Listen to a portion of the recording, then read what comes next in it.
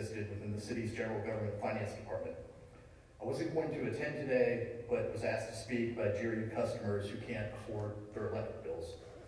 In comparison, GRU residential electric rates are approximately $60 per 1,000 kWh higher than FPL. $60 per 1,000 kWh. Just like the state audit, additional state intervention and oversight is necessary to help protect GRU customers from the ongoing mismanagement of GRU at the hands of the Mayor and the Gainesville City Commission. Specifically, the Florida Public Service Commission has rate structure and reliability jurisdiction over municipal utility.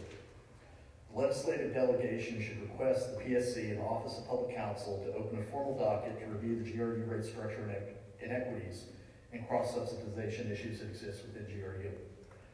GRU transmission reliability and accuracy is also a concern in light of the single point failure limitations that GRU claims to have on its West Circuit.